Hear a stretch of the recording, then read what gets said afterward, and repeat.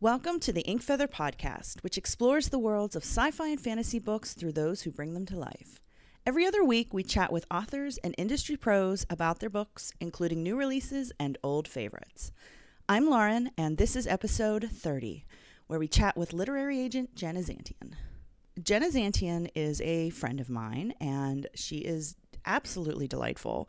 We became friends a long time ago at San Diego Comic-Con, randomly at a book party, which we'll talk about in the interview a little bit.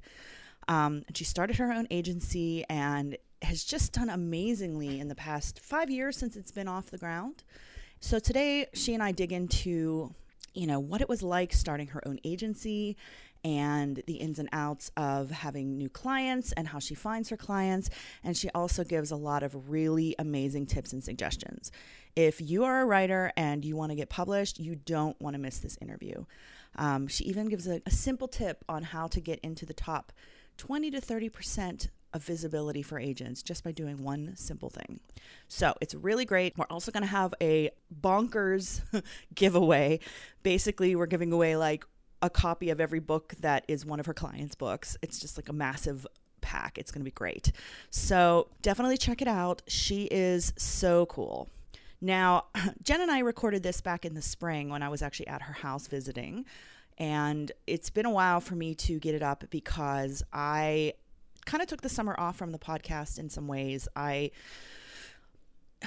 always thought about it, but I needed a break because, it's a lot of work and I love it and I don't want to not love it. And so I needed to kind of examine what I was doing with it. So this summer I spent some time. I hired a podcast consultation from Amanda McLaughlin, who is one of the co-hosts of Spirits podcast, and she has her own consulting firm, and she was beyond brilliant.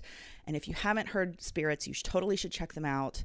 They are amazing, and I highly recommend because it's just, they drink a mixed drink and talk about folklore and fantasy stories, and it's really awesome. But she gave me some really great feedback, and one of the things she made a point about was that I should do a Patreon. Now, I have toyed with this idea for multiple months, pretty much since the podcast started. And I've hesitated because I didn't want it to be like every other Patreon. And so part of what I'm going to do in the next few weeks, even few months, is I am going to really brainstorm unique and fun ways to give my patrons something different, something a little bit more fun. One of the things she suggested, which I totally could do, is, maybe quarterly I do an ARC grab bag because I get advanced copies of books all the time. I have books from 2011 that are advanced copies that I just happen to have that were extra copies that publishers sent to me. So, give those away and, spread the love a little bit. So things like that. So it's in the process. I'm working on it. It's a lot, but I'm excited because, I want to take this podcast to the next level. I want it to be, continue to be a big part of my life.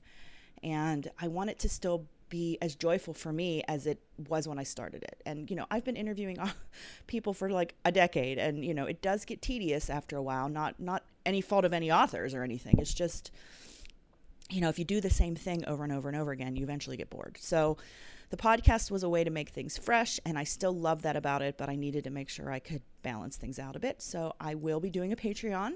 So, make sure you're following us. Make sure you're keeping your eyes peeled because there will be really fun, cool bonuses and prizes for the patrons. And, I would love it if you're a fan of this podcast, if you would support that once it's up and running. And I definitely will make sure to mention it. One of the other changes I'm making is I am going to be more consistent with publishing. When I started the year, I wanted one every week, and that burnt me out a little bit because it's a lot of work again, and I have it on top of my photography job and all the other things that I do. And so then I kind of took a break, and then I was inconsistent. So I am going to be doing every other week, every Wednesday morning will be a new episode. So this is the first one kind of starting that, and I'm excited to kind of have that consistency. Also, I know that I have talked in past podcast episodes about my Etsy stores. I have a lot of really cool author-related swag. I have signed book plates and prints from my authors from the author calendars I shot. I also am starting to build a better Bookstagram Etsy store with, fused glass sun catchers with bookish themes, and I'm also starting to make like leather-based bookmarks and things like that. But I am going overseas in a couple of days for 5 weeks. So I will be putting those Etsy stores on hold. So make sure you're following me on, like I said, Instagram, which is at Inkfeather Books, or on Twitter is the same.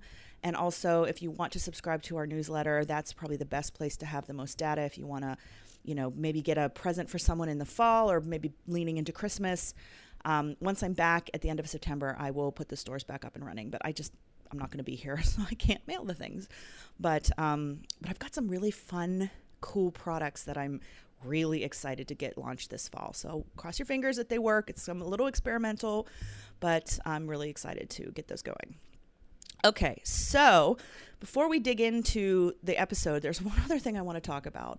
I'm always reading for these chats, and I'm always reading outside of this. And one of the things that I found to be a guilty pleasure of mine is I love doing audiobooks, but I really like doing romance novels on audiobook. I don't know, it just feels like a little secret, like a dirty little secret where I'm like, ooh, things are happening, and I'm like in the grocery store.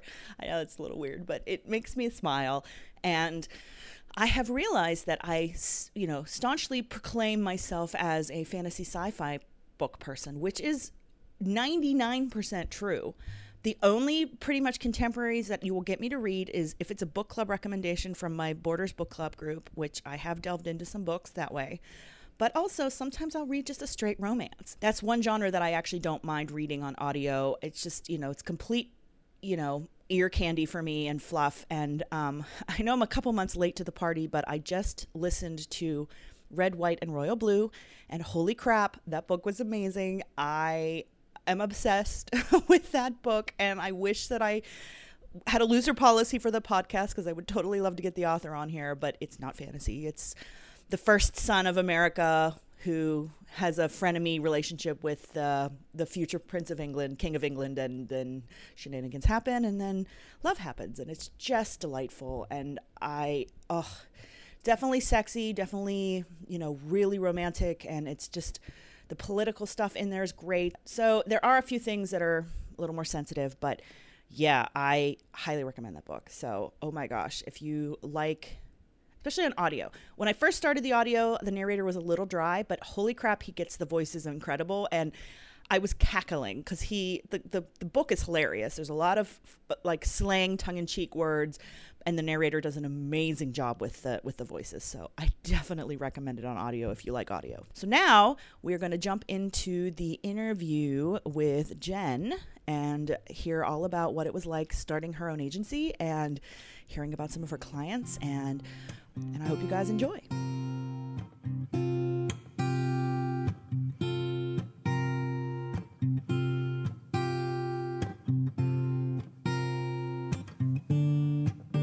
Hi, Jen. Welcome to the Inkfeather podcast. Hi, thanks so much for having me. This is very weird, you guys. We are both sitting on her couch in her office, staring at each other. Yeah. Because we're using my mic. I'm traveling with my mic right now, so you don't have to stare. We don't have to look at each other. It would be very awkward. Nobody talks to humans like that anyways. Right. So, but you and I have been friends, we figured out, since 2012 is when we met at San Diego Comic-Con's Scholastic Party. Right, my first one. My first one. And we were probably lost souls who were a little like, oh my God, and kind of gravitated. And our good friend Mike, hi Mike, was with us, and we kind of formed a good friendship through that. And we've been friends a long time. And it's been really cool for me on my end. One of the reasons I wanted to, you were one of the first people I thought of when I was doing this podcast, was just, I've known you from before you launched your agency, and I've seen you, I've talked to you through how it's growing pains and everything, and seen the successes it's now had. And it's been really fascinating as your friend to kind of, see the journey. I think it's really cool. So I guess before we kind of delve into details about the, those growing pains I was talking about, what are some of the books that are out in the world that are of the authors that are kind of some of your clients? Maybe books that we've heard of. I know they're sitting right behind me in giant stacks, but you've had a bunch kind of back to back, you were just saying. Yeah. I've got Walking Through Fire came out late last year. Okay. And that is a apocalyptic novel that follows a mom and her son and their journey, trying to sort of navigate that. And I also have Kingdom of Copper came out in January. Yes. And we've got, February, Miss Metal and Ash, which is the sequel to the duology from Gwendolyn Clare. Yep. And the third and final book in the Mystic Cooking Chronicles by Heidi Lang and Katie Bartkowski, called A Pinch of Phoenix, that has the most gorgeous cover I think I've ever, like, for all of the middle grades. I just love it so much. Oh my gosh. The other ones are already, they're gorgeous It's too. so beautiful. Oh my gosh. That's exciting. It's exciting when the whole packaging, like when everything lines up like that.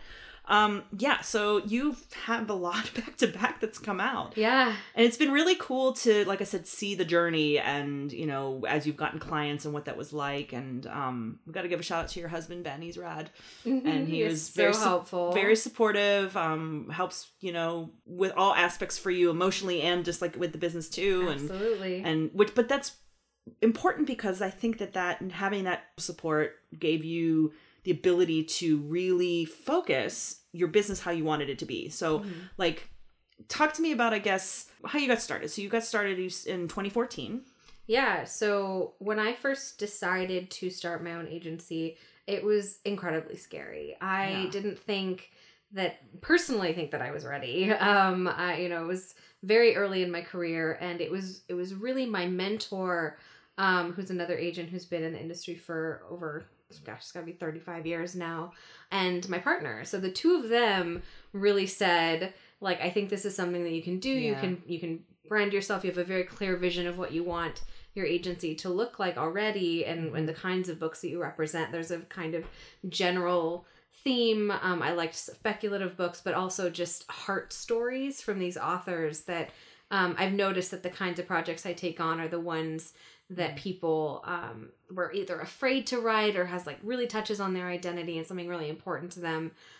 So I kind of knew going in what I wanted that to look like. I just didn't think it was, I was ready. And I had a full-time job at the time, just a 9-to-5 office job that had great benefits and just I didn't take home, that I didn't, I got off at 5 and that was it. And I was able to build the agency around that. And of course, Ben's support.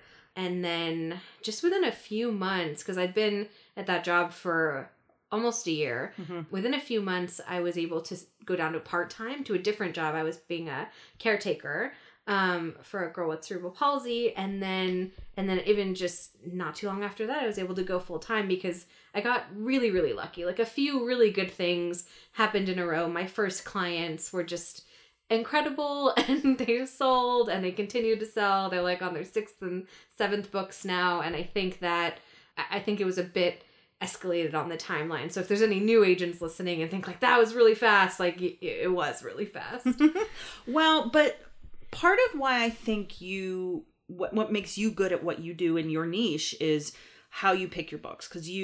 Because of that support, it gave you the freedom to be picky and be like, I'm not going to like a book. I'm going to love a book. I have to really feel this book and not think, oh, it'll make the money, or, oh, it's like the books that you feel like you want to be behind emotionally. And so I guess, like, how did you pick those? Like, how do you decide that? You just, what connects with you, or? Yeah, I wish that started from a really smart, business savvy sort of place. Like, I made the conscious decision that this is how I was going to shape things. But honestly, I'm a very slow reader. My first year open to submissions, I got over 10,000 submissions. Oh my God, I think I remember you telling me that. You're like, I'm going to die. Yeah, I didn't. Before I read all these. I didn't know. And I wanted, I was very clear that I wanted to read every single submission myself and respond to every single submission. It was very important to me coming from a writing background. I knew what that meant to these authors who put themselves out there and did the work, and I wanted to give that back. So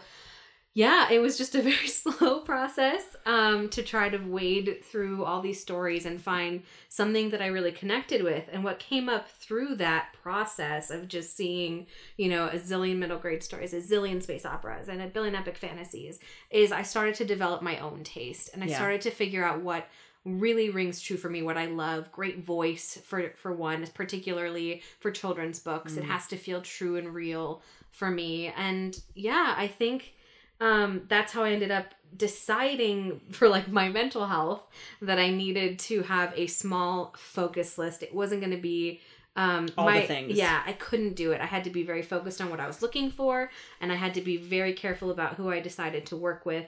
It had to be somebody who was thinking long-term career and who really was willing to work with me to develop their books. Even no matter how amazing it is, I'm always going to do at least a couple rounds of edits, and to this day on every book that comes through.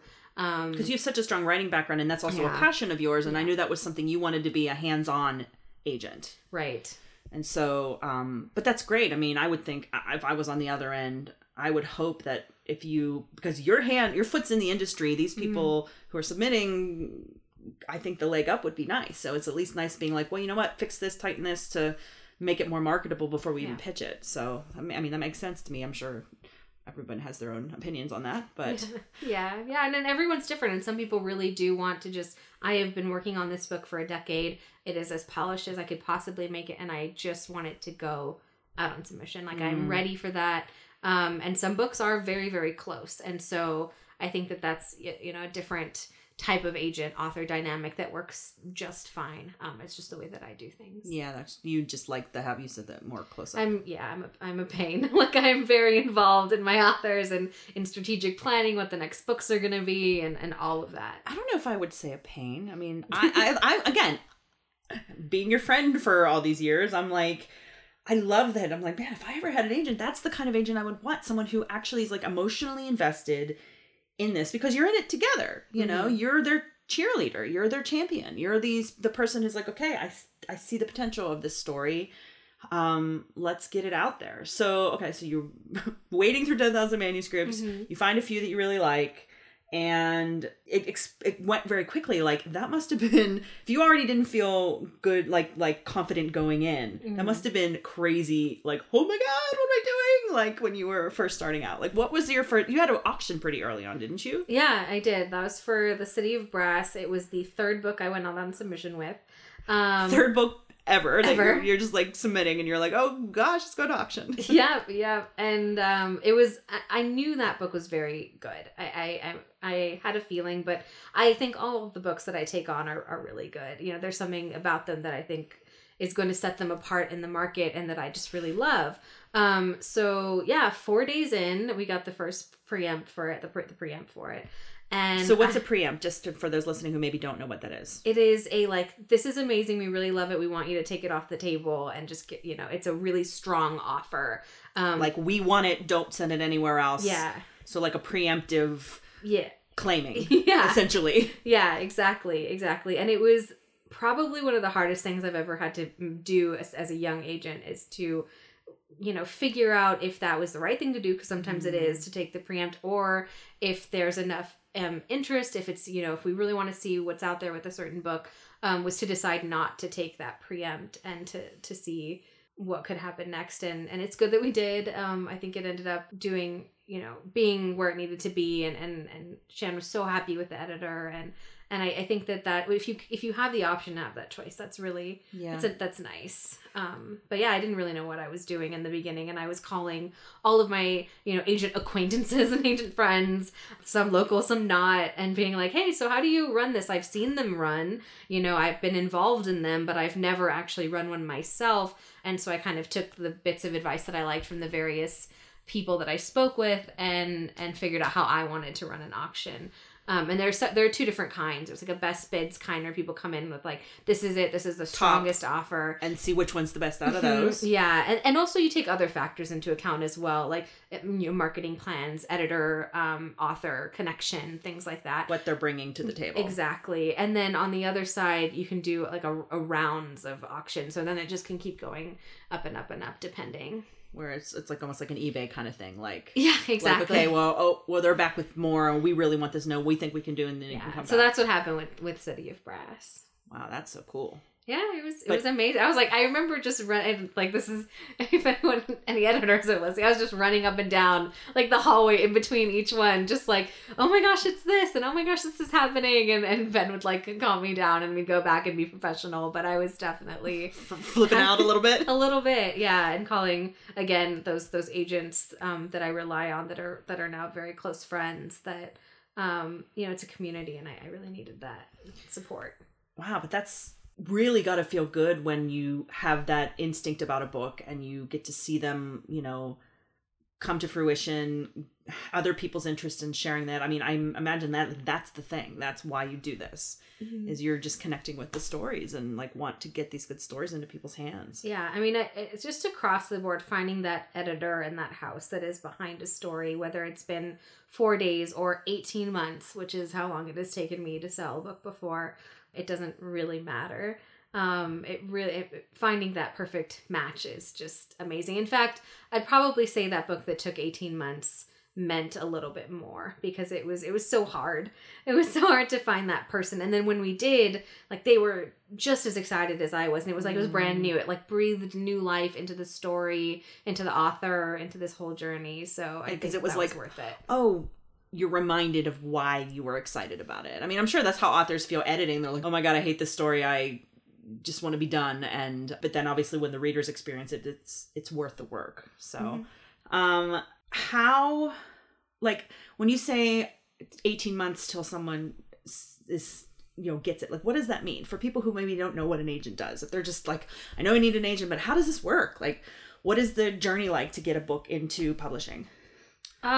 Well, after we do all the edits and it's ready to go and we're all excited and we've done the first sort of big editorial pass and then the publishing rounds, depending, then I put together a list of editors that I think would be a good fit for this particular project based on my, you know, my experiences with them, my relationships with them. And I often will show it to the author and ask them if they have any ideas, if there's any editor they've seen maybe on Twitter or something that they really like or connected with their voice, and if there's like some dream imprint, which some authors do, like, oh, I really, really want to be published by Penguin, like that would be a dream. I grew up with Penguin books, gotcha. That kind of a thing. So take that into account, and then from there I write letters to the editors, pitching the book after I write a pitch. That's part of it too, you know, similar to a query, which was a skill that I luckily developed very early and very young, that has translated usefully into this career. Because that's what you get. We'll talk about that later, but it's just like summarizing the book in a catchy way that makes people perk up. Right. Yes. And so then I put the pitch together, write a letter to each of the editors, kind of telling them why exactly I think that this book is a good fit for them specifically. And sometimes I'll make calls. Like recently I had a few YA books that were all ready at the same time, which doesn't usually happen. I just signed my 13th client. I keep a very small list. So it's rare for me to have several books in the same, you know, genre and age group. So what I wanted to do is really separate out what the nuances of people's taste. Gotcha. And so that's what I did. I made some calls and tried to really, you know, feather out, because all my books are very, very different from each other.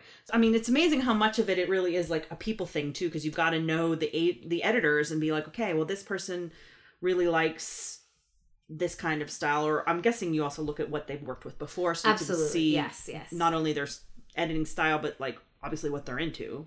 That's the first thing that I did when I became an agent, was just scouring Publishers Marketplace and reading books that people have published and trying to get a sense of their taste, even if it's just a few chapters of, you know, a few books that they've published, just to really understand the kinds of things that they love. And that changes over time. You know, I recently, since I'd been in the industry for 7 years or 8 years, oh gosh, I'm losing track. I wanted to kind of re-up everything, like, because I have these lists of like what people wanted several years ago, and I know fairly well, and I've sent projects to, but I wanted to, you know, do you still really, really want to have a space opera, that kind of a thing. So just keeping up those connections is kind of important too. I mean, again, I think that would be beneficial to everybody, because you're not going to be submitting books that don't fit, and they're probably going to appreciate you not giving them books that don't fit. So that's great. I think everyone in this industry appreciates that. Well, yeah, that makes sense. And so you just go one at a time. You don't like send all all of them out at once? I do. So there's several rounds actually, typically. So because you don't want to totally exhaust the whole pool in one big round unless you're particularly confident a book's going to sell early and you want to have like maybe an auction situation. But even that's super risky, because even if you're super confident, you never really know, I'd say, how something's going to go. So my ideal is to break it down to people that I think is like really, really strong fits and send it out and then see what the feedback looks like. So it'll be maybe 10, 15 editors, but it also depends on the age group. So that's a higher number for like children's books. It'll be a smaller number for like adult fantasy, because that's a smaller niche of publishing.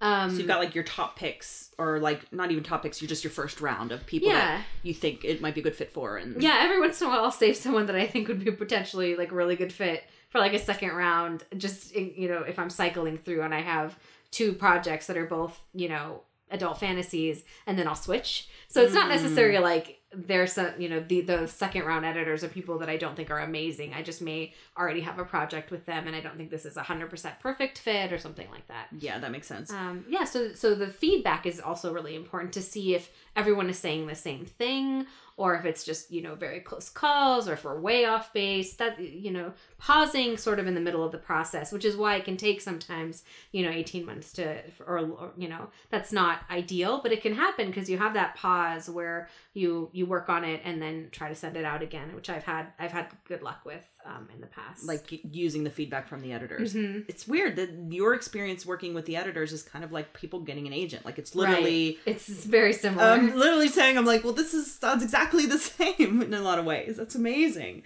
And then hopefully someone loves it, and then you go from there. And I mean, that's gotta be so cool to like see. I don't know. I just think it's really neat. There's so many times I'm looking at like your clients' books and I'm like, this is just so awesome that my friend, you know, helped this come into the world. And it's just one of the cogs in the big wheel that, you know, but that you were able to connect with these stories and take it to the place where it needs to be. So I'm sure everybody wants to know, like, okay, well, how do I get an agent and da da da da da. And I know you've answered this question like a gazillion freaking times, but I would assume it's always changing. And as your tastes evolved, you know, and like you were just saying about with the editors too.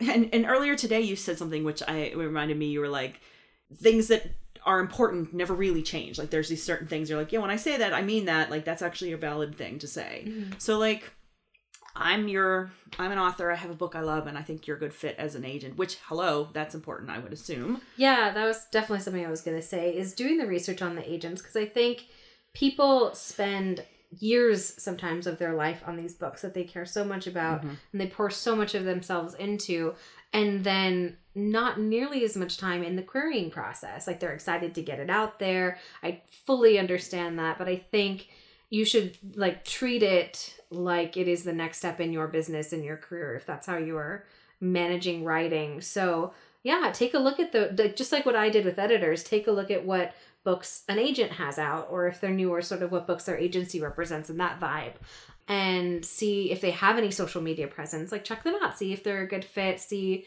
interviews that they've done where they say, hey, I'm an editorial agent, I'm not an editorial agent, you know, what kind of communication style they have, things like that you can often find online. And I think that's key when you're sending it out and really making sure that a potential agent is a good fit for you, because that's just as important as the other way around, as them liking you. That would represent kind of where you see yourself going. Exactly. In this industry. Okay, so say I'm got my book and I think you are my good fit and you happen to be open to submissions at the time, so I want to get my book in your hands. What do I do? How do I get that book in your hands? Well, I have a website, as a lot of agents do, and on the submission page, you'll see my guidelines, and it's super important to follow them. I think I said this a million times, but I'm always going to say it. If you follow the guidelines, like have your query, your 1 to 2 page synopsis, the sample chapter or pages that are the right amount and sent in the correct way, which in most cases is pasted into an email or into a query form, you're going to be in the top 20 to 30% of submissions. That's an insanely small percentage. It is. 20 to 30%, less than a third of the people do it right. Yeah, which is strange when I know that a lot of agents say the same thing, and it really helps. I've had people fully leave off a synopsis even though there's a whole box for it. And I know exactly why, or at least I have a pretty strong idea of why. It's because they're really hard and scary. And they think that I'm going to put my best foot forward by just giving you the things that I know that I'm better at, that I'm confident in, because I've been there. I dreaded writing a synopsis when I was a teenager. And it took me probably longer to figure out how to write a good query than it did to write my first draft of my first novel when I was 17 or whatever. It's terrible. I keep bringing it up but the experience I think has helped me be rather empathetic towards the process. But having said that, empathetic, but within those boundaries. Mm-hmm. Because I did, if a 17-year-old could figure it out, I think that we could do it. So, okay. So that makes sense. So I guess it's just doing it right and finding that hook and appealing to you and why you would be a good fit. And yeah, that does sound scary, but at the same time, that's how else would agents know? Manuscript Wishlist is such a great resource as well. I think a lot of agents and editors have those pages where you can see the types of books that they like and exactly what they're looking for and what their dream book is. That's great. Now, you've done some Twitter stuff, right? Mm-hmm. With the Twitter queries. Contests? Yeah, Twitter contests. Talk about that, because that's obviously a newer thing with publishing because it's social media.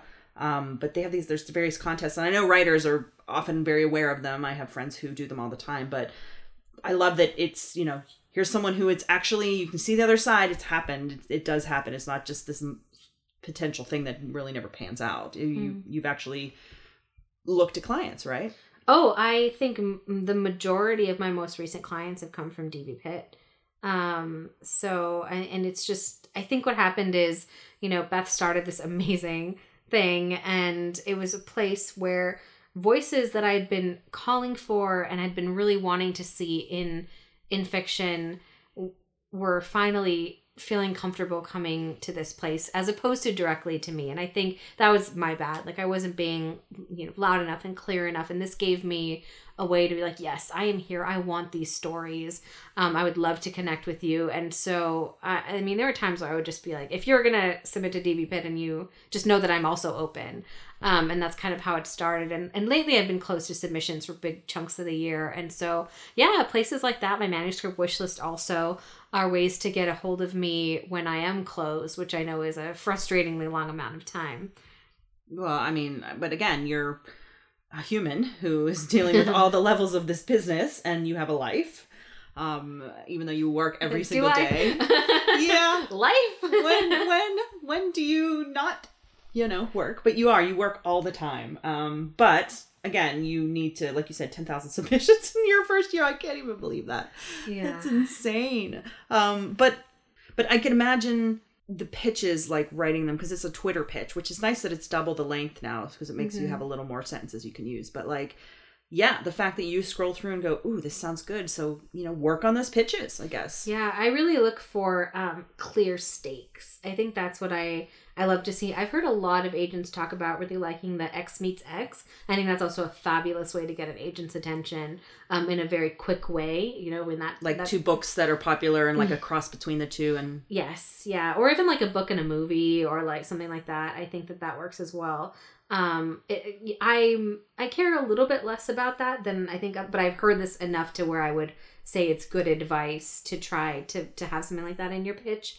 But also for me, it's stakes, character plus stakes, and then whatever the conflict might be, what's in the way of those, stakes. Yeah. So that's what really drew me in. When I saw the City of Brass, tweet, it was 18th century Cairo, okay, hooked, con artist, and then it was just the way that she tried to survive, and and it was just so well done, and it just immediately caught my attention. And I think so also having something unique, figure out what the really special part of your story is and have that in there if you can. Yeah, because everybody has something that's unique to them, of course, as a person and as a writer, and that you can bring to the table and bring into your books. So that makes sense.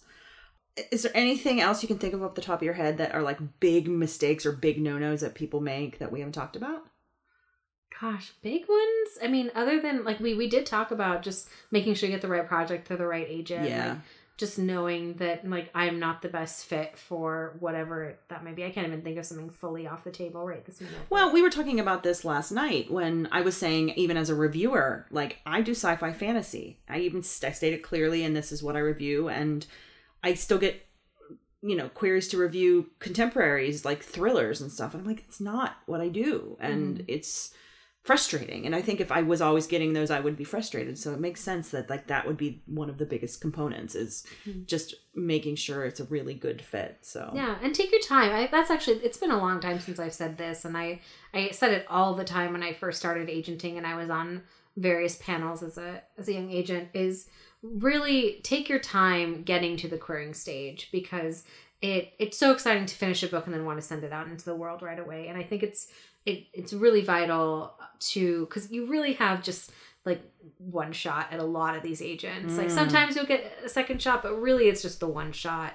And for any particular book, of course, there are future books, but I suggest, taking a step back, really making sure that it's ready, and come back to it with fresh eyes. Like, really just take a few weeks to maybe even like 2 months to be away from that, write something else. Yeah. And then come back to it and see if you still feel that it's strong and ready, get other eyes on it. I think that's a really important part of the process that's hard for a lot of people, I think. I mean, have you been to the place where the pages, like, you personally, do you get to a point where maybe the earlier things aren't great, but you like the idea maybe enough that you do read the pages? Get to the actual book part? Oh, from a query to the pages? Yeah, because if your part of your query is the summary and then it's like a sample. Yeah, so I usually read both. I actually am more interested in the writing than the query, although I think it's a strong query will always help. But I know how hard it is to write a query, like I've said, and a synopsis. So I don't really ding authors for if that's like a not quite conventionally perfect, or if it's a little bit, I'm like, I'm not totally sure about it, but I will always read the first pages to see if there's something there. Like, I've taken on projects where the queries were not stellar, but then, I wrote the pitch and they sold. But that I'm so glad I looked at those pages, because the voice just came alive. I think also having some of that voice and some of the tone, or whatever your book sort of hangs its hat on, infused in the query is a really useful tool. So that they can kind of get a tease of before they even get to the pages, like the vibe that they're... the vibe, exactly. That you're hoping that, or the writer hopes you anticipate being in the story. Which, again, is a very difficult, very specific skill. Yeah. Yeah, I don't think that would be easy at all. I'm literally thinking, like, how the heck would I do that if I was a writer? You just sort of have to know the feel of your story, and like some authors are very, very good at it. And I never really thought about this before, but Gwen Clare, who did the Ink, Iron, and Glass series, she queried me, and my pitch was almost exactly her query. We made very few changes because it was so strong and so clear and had such a sense of place and voice. But I also realize now she's a prolific short story author, so perhaps being able to distill ideas in that way kind of translated and benefited her. Mm-hmm. Huh, that's cool. In a minute, we're going to go to books that you like, but I want to kind of maybe touch on the harder stuff and being an agent, and what are the challenges that you maybe encounter on your end, maybe challenges for authors that you find that are hard for them to maybe overcome? Yeah, well, on my side, it's pretty simple, that I have really weird taste, but like good weird, I'd say. But I like books that fall in the in-between, between genres, between age groups. And I think that that's something that I'm just railing against when it comes to the industry as a whole, because I don't think I'm going to give up these books and give up on these books. So it's good. Publishing's going to have to come to me on these. And so far, so good. It's been very...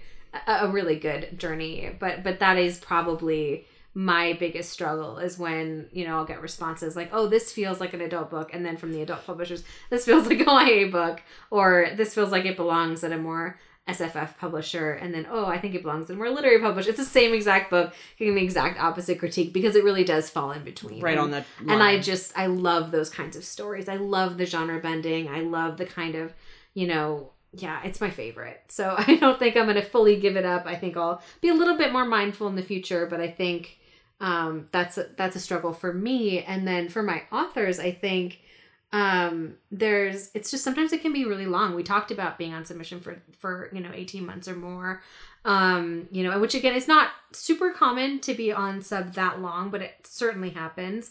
But even a few months on submission is such a stressful time. You sort of second guess yourself. You start getting those first passes, and you don't know if it's gonna happen. And I think that's probably one of the harder times for authors. And my best advice is to work on the next thing, because it just reminds you that you are a writer and you have more stories in you. So no matter what happens, you're gonna be okay. And hopefully your agent is supportive of that, and you'll be able to continue working and doing what you love too. Well, and there's a myriad of reasons why things will be not picked or chosen on the flip side. And I mean, countless authors, their first books with agents never sold, but then their second or thirds are what helped them get their name on the map. So right. It's not necessarily you're the worst ever if it doesn't sell or if it takes a while. That's part of the experience of the journey. Yeah. And I'm quite persistent. I do make sure we've exhausted our options and that we're ready to go to the next step. My enthusiasm for the stories that I take on doesn't really wane. And I think you asked about that a little bit earlier about, after all that time, it sort of reinvigorates me, but it doesn't really wane. Like, I just love these stories so much, and it doesn't go away from me. I love them, and I want them to be successful, and I want these authors to be successful. Because like I said, 13th Client most recently signed, and so each one of these has such a special place in my heart, and I really want to see them do well. Yeah, that sounds hard though. You're right, the waiting, and it's like, oh, I waited and had to hear back from my agents. Now I might have an agent, and now I have to wait back and hear from all the editors. It's just a hurry up and wait game, kind of. But yeah, you're right. You have to not let one thing, whether it dictate. Yeah, you can't let one book define you. That's for sure. Man, I'm sure that's really hard, because if you've finally been an agented, I feel like it would be something that would be hard not to feel like, okay, now I've made it, I'm legit or whatever, because you have someone else who's in the industry who's now cheerleading for you. Which is amazing, and I know we should all have that if that's where you're in, if what you're doing. But yeah, that would be, you need to, like you said, be a little easier on yourself. I could imagine it would be really hard. Yeah, it's a big chunk of my job is like, be nicer to yourselves, just making sure they feel all right. I think because it's a lot, and I think a lot of people's hopes and dreams are all really put into what is essentially a subjective art, and I think people forget that. Yeah, I mean, I was telling Jen this last night, and if you listen to my episode last year with Julie Kagawa on Shadow of the Fox, I loved that book. It's her anime in a book form that she wrote. And it was the first book she said she wrote, or she got her agent from that book or something. It was the first one they submitted, and no one wanted it because it was Japanese inspired as anime. And so she sold a bunch of other stuff, and she wrote her Iron Fae series and then her other stuff. And now this has come back around. And now that there's more diversity wanting to be seen in publishing, that book has sold now. So, it's so great to hear. It really is. Yeah. And I freaking, like I said, that was my favorite. So far, it's my favorite of all of her books that I've read. And I'm so glad I've actually have thought this. I am so glad this book is in the world, because it was such a great read. It made me smile, and it was a great adventure. And it was all those anime tropes that are so ridiculous are so in there, and they're perfect. And yeah, it does. So, I mean, be okay with the fact that, like you said, it's a subjective art form. It's a journey. So I know you're reading all the time for work. Do you ever read for fun? Yeah. I mean, I try. It's rare. Are there any books that I'm broadening this up. I usually ask authors books you've read, but if you're reading potential books all the time, but are there books that either you've read that you've loved recently, or books that you've really heard a lot about that you're excited to read? Yeah, I mean, I am very late to the V.E. Schwab party. So I just listened to A Darker Shade of Magic not too long ago and was like, oh, this is why everyone I've ever met ever has told me that I would like these books. Because they're awesome. Yeah. Loved it. And then Tasha Suri's Empire of Sand. Yeah. I just started that book.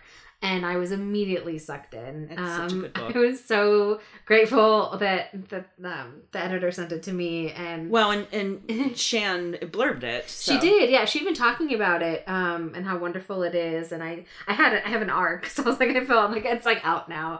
I'm trying to look at it, and what I did actually is I got the ebook right away because I wanted to read it like sort of half asleep in bed at the end of my day that you can't really do with the arc. So I started reading it, really loved it, knew I was going to continue loving it, and then immediately bought the ebook and continued reading. Yeah, that's a good one. I feel like that book comes up a lot in the podcast. So interesting. She's an awesome person, and I also really loved that book. I think you and I actually messaged you. I remember because I was reading it and I saw that Shan had blurbed it, and I was like, oh my gosh, you have to read this book. Like, have you read this book? We were talking about it because I thought it was up your alley and I thought you would enjoy it too. So before we go, I just wanted to say that we are going to do a giveaway. Jen has these beautiful stacks of all of her books behind her, and she's got a bunch of extras of some of them. And so I asked her if we could do an American in the US giveaway